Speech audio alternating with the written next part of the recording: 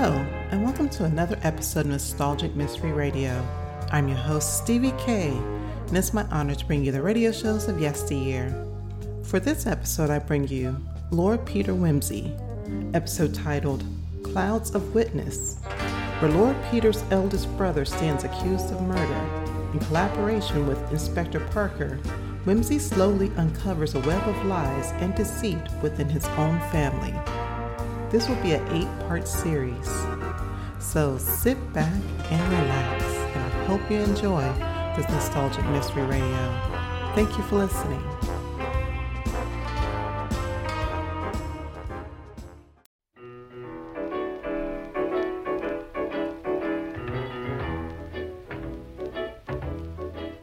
Lord Peter Wimsey.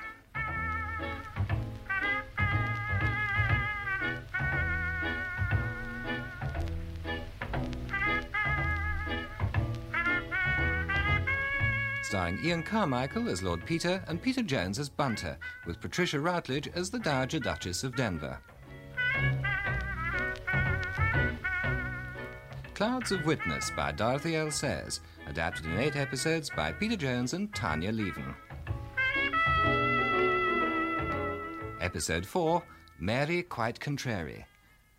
Lord Peter Wimsey is investigating the death of Dennis Cathcart, for which his brother, the Duke of Denver, stands accused of murder. His investigations in Yorkshire and those of his friend Inspector Parker in Paris suggest that his sister, Lady Mary Wimsey, who was engaged to Cathcart, did not tell the truth at the inquest on the dead man. Mary is now ill in bed, and their mother, the Dowager Duchess of Denver, has arrived in Yorkshire. You ought to have been there at the assizes, Peter. I'm sorry, Mother. So you should be. When Gerald was what the judge called produced in court, his poor little face was so strained. Bound to be. He seemed to look round for the family, and I'm very pleased we were there. Look, Mother, I explained that I didn't attend because I knew it was mere routine. Even so, for Gerald's sake. Look, I was doing other things for Gerald's sake. You were? Of course, Mother. Look, I'll tell you about them later. First of all, I want you to go up and see Mary. Just what I meant to do. But now, aren't you interested in what happened? Well, of course, dear, but I already know. They brought in a true bill against Gerald and passed everything over to the House of Lords. Exactly. The judge admitted that he was incompetent. Incompetent, dear, to try a peer. Looked just incompetent to me. Anyway, the Lord Chancellor is to be informed, and he will make all the arrangements. He started that days ago. Oh, what ridiculous snobs they are. I must go up and see Mary. Look, there is something I want you to ask her about. Yes? What is it? Well, so long as you can do it without upsetting her. Oh, don't worry too much about that. Well, I would like to find out more about a lucky charm and a tortoiseshell comb I believe Mary and Cathcart bought in Paris. Lucky charm? She gave it to him when they were over there. Quite an expensive mascot with diamonds. It can't have been very effective, or he'd still be alive. Leave it to me. Shall I come up with you? No. Dr. Thorpe is coming later on, and I'd rather talk to her on my own. Yes. Yes, all right, dear. Well, I'll be down here, so send for me if you want, eh? Well, Mary, it's not much use you lying in the dark saying nothing. It would help if Dr. Thorpe could make a diagnosis. But it isn't an illness, it's just strain and worry. Apart from tearfulness, exhaustion and lack of appetite, what are the symptoms? A high temperature. Strain and worry shouldn't cause a rise in temperature. A ghastly feeling of nausea. Vomiting? Frequently. What does Dr. Thorpe prescribe? Rest. I think he's an old fool. But he's looked after me all my life. He'll be here any minute now. I want to ask you 1 or 2 questions. No, Mother, I don't feel well enough. Nonsense. Your brother is charged with murder. You may be able to help. How can I? I'm ill. Not that ill. Now, what about that jewellery you bought in Paris? I can't remember. You were in Paris last February? Yes. Well, then, you and Dennis bought some jewellery. What jewellery? You tell me. He bought me a tortoiseshell comb. Ah, sounds like Dr. Thorpe coming. Oh, yes. Yes, it is. What a ridiculous-looking horse. Please don't pull the curtains back. The light hurts my eyes. How much did the comb cost? I don't remember. Do you have the bill? No, It was a present. What else did you buy? Nothing else. Nothing for Dennis? No. A good luck charm? No. Where was the jeweller's? I don't remember. You don't remember? No. My head aches dreadfully. Oh, don't think about it. I think I'm going to be sick. There's something you aren't telling me, Mary. I don't doubt that you feel sick and depressed, but you mustn't turn away from the truth and into an unhealthy self-concern. Dr. Thorpe's arrived. Morning, Your Grace. How's our little girl this morning? She's 28, Doctor, and not little. Like me to come in? No. Close the door. You see, I was thinking... I'll call you if I want you. Now then, Doctor, what is wrong with her? Well, she's had a nervous breakdown, a shock. Naturally, she'd want to be alone. But her temperature, Doctor. Yes, I must admit, I'm baffled by the way it goes up and down. And these fits of sickness. Well, nerves can cause that. Nerves? Nerves don't cause fever. Take her temperature now. Yes, I was just about to. Good. Now, Lady Mary, open your mouth, under your tongue. That's it. Been able to eat anything? Drinking liquids? In my day, we called this kind of behaviour hysterics and naughtiness. We didn't let gals pull the wool over our eyes. There was never any talk of neurosis or reflexes, or repressions, suppressions, depressions. If you ask me, there's a fairly simple explanation. Is your horse all right out there? Eh? Yes, I think he's perfectly all right. Ah. Doctor, Your Grace? I don't think your horse is all right. Come over here. Is it a very old horse? Oh, not very old. May I read the thermometer? You should have a motor car. I'll have a thermometer now. Thank you, my dear. I think you're going to find it's gone up. She doesn't look feverish. My word, you're right. 103.4. Come outside, Doctor. Yes, of course, Your Grace. Peter, what are you doing? Waiting for you, actually. She's bluffing. Her temperature indicates there is something wrong. That's what she's bluffing about.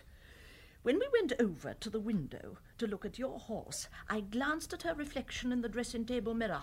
She was applying the thermometer to the hot water bottle. Surely you were mistaken. My word. Then she is faking. Good heavens. I'm not normally taken in so easily. But Mary is, after all, a lady. I've never heard such rubbish. Come along. I want to look in the bathroom. The bathroom? Ah, good idea. You think she's taking something to induce the sickness? I think it's likely. Peter, have a look at the medicine cabinet. Yes, Mother. Now then, bath salts, elements embrocation, sal volatile, Crucian salts. Hello, what's this at the back? Ipecacuanha. The family bottle, and it's 3/4 empty. Great heavens. That's why she vomits. Well done, Mother. It's easy to see which side of the family has the detective instinct.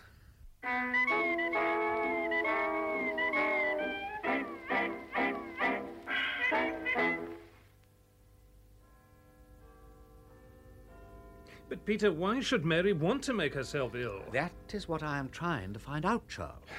And I haven't told you the most unpleasant bit of the lot. What's that? Bunter went round to the analyst in Gower Street this morning and brought me the results. You remember I sent him a stain off one of Mary's skirts? Yes. Well, he has confirmed that the blood is human. And I'm afraid it's Cathcart's. Cath? Well, she must have noted it. The stain was 3 or 4 inches across, according to Bunter. And she won't say anything? I'm afraid not. So let's go over it. Now, Wednesday night, everyone comes in, dines, and goes to bed except Cathcart, who rushes out and stays out. Right. At 11:50, the gamekeeper hears a shot, which may very well have been fired in the clearing, where, well, let us say the accident took place. Now, at 3 a.m., Jerry comes home from, somewhere or other, and finds the body. As he is bending over it, Mary arrives in the most apropos manner from the house, fully dressed in her coat and cap, skirt, and walking shoes. Now, what is her story? That she was awakened by a shot at 3 o'clock. But nobody else heard that shot at 3 o'clock. There was no Look, shot. I know that, old Parker, but I'm examining the discrepancies in her story. She said that she didn't give the alarm because she thought it was probably poachers. But if it was poachers, it would be absurd to go down and investigate. So she explains that she thought it might have been burglars. Well, that's possible. It could have been burglars. Oh, granted.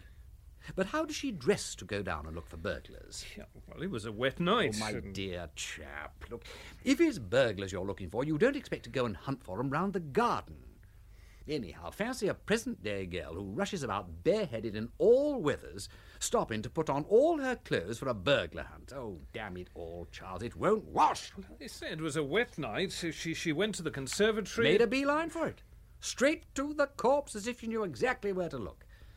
She sees Gerald stooping over it, and what does she say? Does she ask who it is? No. She exclaims, "Oh, God, Gerald, you've killed him." And then she says, as if on second thoughts, "Oh, it's Dennis." Now, does that strike you as natural? No. But it suggests to me that it wasn't Cathcart she expected to see, but someone else. Cathcart's death, at any rate, was a surprise for her. Yes, now we must remember that. Right. Gerald sends her up for help. She wakes up Freddie and the Pettigrew Robinsons, and then what? She locked herself into her room. Correct. And shortly afterwards joined the others in the conservatory wearing a cap and coat and walking shoes, but over pyjamas and bare feet. So you're suggesting that Lady Mary was already awake and dressed at 3 o'clock and that she went out by the conservatory door with her suitcase, expecting to meet the murderer of her... Oh, damn it, Peter. No, we needn't go as far as that, you know. We decided that she didn't expect to find Cathcart dead. No. Well, she went presumably to meet somebody. All right. Well, shall we say, pro tem, she went to meet number 10. Yes. Mm-hmm. And when she saw the Duke stooping over Cathcart, she thought, by Jove, Peter. When she said you've killed him, she meant number 10. She thought it was number 10's body. Of course! Oh, what a fool I am! Then, recollecting that she was not supposed to know who it is, she said, "Oh, it's Dennis." Then when she saw that it wasn't the body of number 10, she realised that number 10 must be the murderer. So her game was to prevent anybody knowing that number 10 had been there. She'd shoved her suitcase behind the cacti, and then when she went upstairs, she pulled it out again and hid it in the oak chest on the landing. Cacti, silver sand. Exactly. That fits. Then she knocked up the Pettigrew Robinsons. Right. Now, she'd be in the dark. They'd be flustered. They wouldn't notice exactly what she had on. And as soon as she could, she rushed back to her own room and took off the skirt she'd worn when she knelt at Cathcart's side. Then she got into her pyjamas, keeping on the cap, coat and shoes, because that was what people had seen her wearing already. Yes. Then she concocted the burglar story for the coroner's benefit. That's about it. Well, I suppose she was so desperately anxious to throw us off the scent of number 10 that it never occurred to her that her story was going to implicate her own brother. But she realised it at the inquest, and that explains why she grasped at the suicide theory. Yes! And when she realised she was simply saving number 10 at the possible cost of her brother's life, she lost her head and took to her bed. No, she refuses to give any evidence at all. Well, it seems to me there's an extra allowance of fools in my family. Anyway, clears the poor girl, that's the main thing. Now, she isn't the accused, Charles. I want something that will clear Gerald. Telegram, my lord. Thank you, Bunter. Party traced London. Seen Marylebone Friday. Further information from Scotland Yard. Police Superintendent Gosling, Ripley. Oh, I say good egg. Now we're getting down to it. Stay here, would you, there's a good man, in case anything turns up. I'll pop round to the yard and see the head man. Bunter will arrange some dinner for you, won't you, Bunter? Certainly, my lord. There's a brace of cold pheasants. Well, what about that strawberry flan from Gunter's? I left a large piece after lunch. I disposed of it, my lord. I see, yes. Well, give him a bottle of the Chateau Margaux, which is really rather decent, Charles. I'll see you later.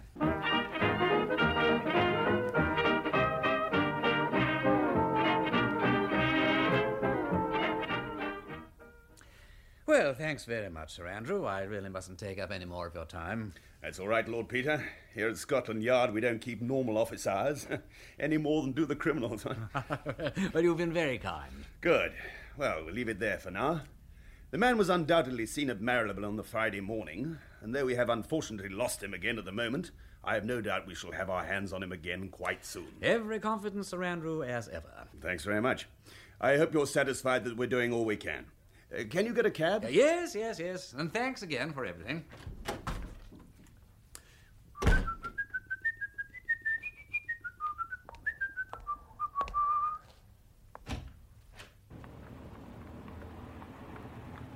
Taxi? No, tax? Yeah. Surely it's Lord Peter Wimsey. Oh, good evening. How are you? And how's Mary? Why, it's Miss Tarrant, isn't it? Oh, how absolutely ripping to see you again. And how is Mary? Well, not too good at the moment, you know. Naturally, very unhappy about all this murder business. She must be. I expect you've heard that we're what the poor describe as being in trouble. Of course. And as a good socialist, I can't help rejoicing when a peer gets embroiled. And I mean, all this medieval ritual of being tried at the House of Lords makes the whole thing so ridiculous. And it is ridiculous, isn't it? But all the same, I'm very fond of Mary, and I can't help wishing it was someone else's brother. You were very good friends, weren't you? Oh, I adored her. So, as I say, I'm terribly sorry. And for you, too. I mean, you don't just sit around shooting animals, do you? I mean, you do work at investigating, don't you? I mean, you don't lead a completely useless life. Well, I try not to. Oh, so, I mean, that's all right, then. Good. Well, if you can prevail upon yourself to overlook the unfortunate misfortune of my birth and my other deficiencies, perhaps you would honour me by having a spot of dinner with me somewhere. I'd have loved to, but I promised to be at the club tonight. I mean, there's a meeting at 9. Mr. Coke, the Labour leader, you know. But if you'd like to come along there and dine, I mean, please do. Yes, why not? I have a guest at my flat, but I'm sure my man has rustled something up for his dinner. Was the pheasant satisfactory, Mr. Parker? Oh, delicious. Cheese? Ooh. The Stilton is at its best this evening. Oh, just a little, then. Some celery? Will you excuse me while I answer the door? It's Lady Mary, Mr. Parker. Lady Mary, what a surprise. Oh, good evening, Mr. Parker. Where's Peter? Oh, Scotland Yard. Well, you should have left by now. Will you take anything, Lady Mary? No. Mr. Parker? No, nothing more, Bunter. I'll bring some coffee later. Your coat, milady? No, it's all right, thank you, Bunter. Very well, milady. Can't you find Peter? He's doing something dreadful. He's all wrong, you see. I must tell him. Well, Oh, did anybody ever get into such trouble? look. No, try to... I said, well, sit down. No, you'll be ill if you cry like that. Have a glass of wine. Try and stop crying. You are crying, aren't you? I mean, it isn't hiccups, is it? No, I said, Bunter. Here, milady, sniff this. Oh, Bunter, how dare you? It's only Dr. Mackenzie's smelling salts. Your ladyship had better take a drop of brandy. Yes. This is the 1800 Napoleon brandy, milady. There.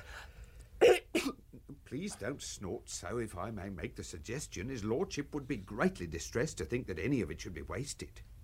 Did your ladyship dine on the way up? No. Most unwise, milady, to undertake a long journey on a vacant interior. I will take the liberty of sending in an omelette for your ladyship. You're better now. Well, look, is there something on your mind? Yes, there is. It's awfully serious. Well, then, if you can honour me with your confidence... I don't quite know whether... Tell me, how far have you got? What have you discovered? Oh, dear, I'm afraid I can't very well tell you that. I might accidentally do mischief to an innocent person. So there's someone you definitely suspect? Well, indefinitely would be a better word. But look, please do tell me anything you know. We may be suspecting a totally wrong person. I wouldn't be surprised. Oh, well, what do you want to know? Well, you were in Paris last February. Yes. Do you remember going with Captain Cathcart to a jeweller's in the Rue de la Paix and buying a tortoiseshell comb and a diamond and platinum cat with emerald eyes? Is that the cat you've been making inquiries about in Riddlesdale? Yes. Had you lost it? Or was it Captain Cathcart? If I said it was his... I believe you. Was it? No, it was mine. When did you lose it? That night. Where?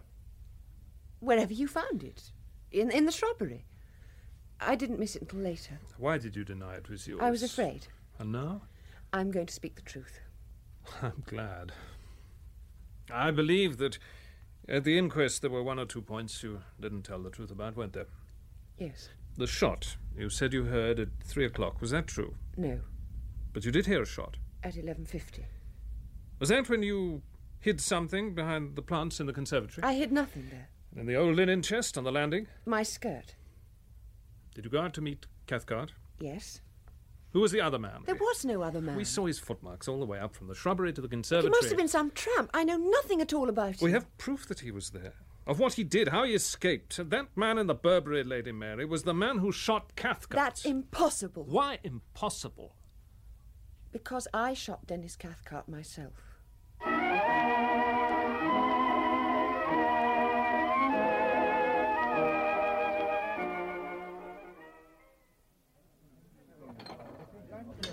Here's the soup.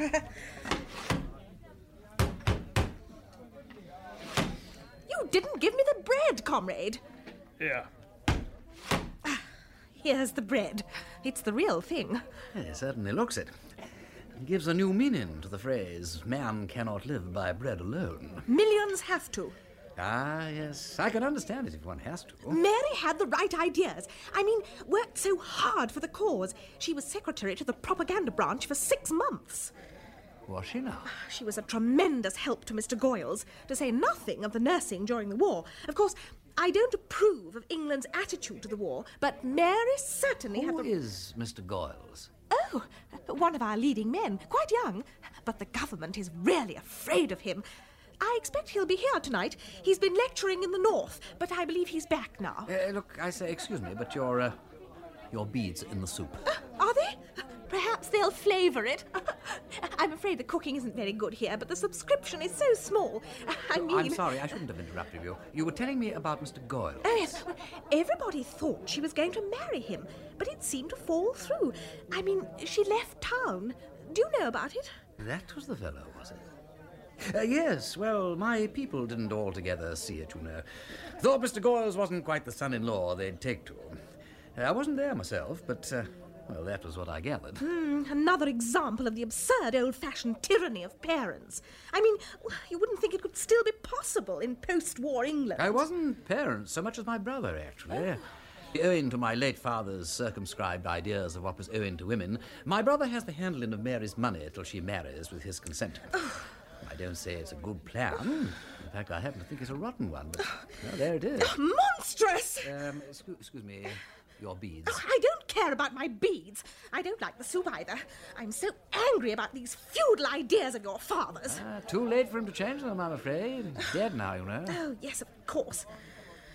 Oh, well, after all, what is money? Oh, nothing, of course. But if you've been brought up having it, it's a bit awkward to drop it suddenly. Like baths, you know. Well, I don't understand how it could have made any difference to Mary.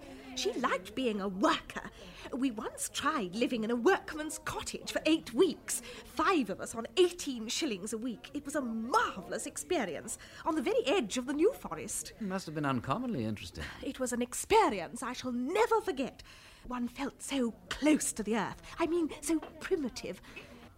Shall we have coffee? Why, isn't that quite extraordinary? What? There is Mr. Goyles, just walked in. Really? Would you introduce me? Of course. I'll ask him if he'll join us for coffee. Mr. Goyles! Yoo-hoo! I say, I'd like you to meet a friend of mine, Mary Wimsey's brother. Will you join us for...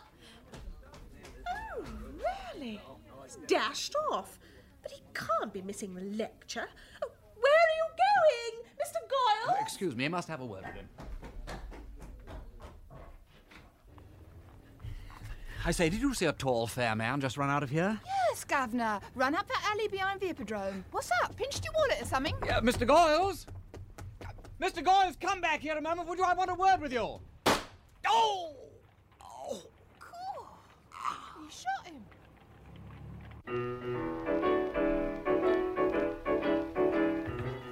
In that episode of Clouds of Witness, the parts were played as follows. Lord Peter Wimsey, Ian Carmichael, Bunter, Peter Jones, the Dowager Duchess of Denver, Patricia Routledge, Inspector Parker, Gabriel Wolfe, Lady Mary Wimsey, Maria Aitken, Miss Tarrant, Miriam Margolyes, Dr. Thorpe, Sir Andrew and the Man, David Sinclair, the Woman and the Cockney, Bonnie Harron. Mary, Quite Contrary, was adapted by Peter Jones and Tanya Leven from the book Clouds of Witness by Dorothy L. Sayers. The programme was produced by Simon Brett.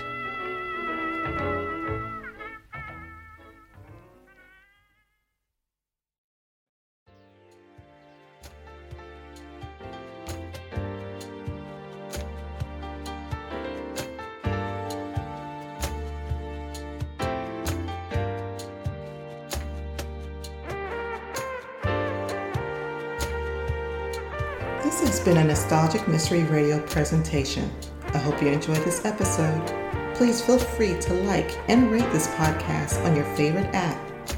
Also, there's a Nostalgic Mystery Radio YouTube page for your perusal to subscribe to. You can contact me by emailing me at nostalgicmysteryradio@gmail.com. I hope you have a blessed day or evening. And again, thank you for listening.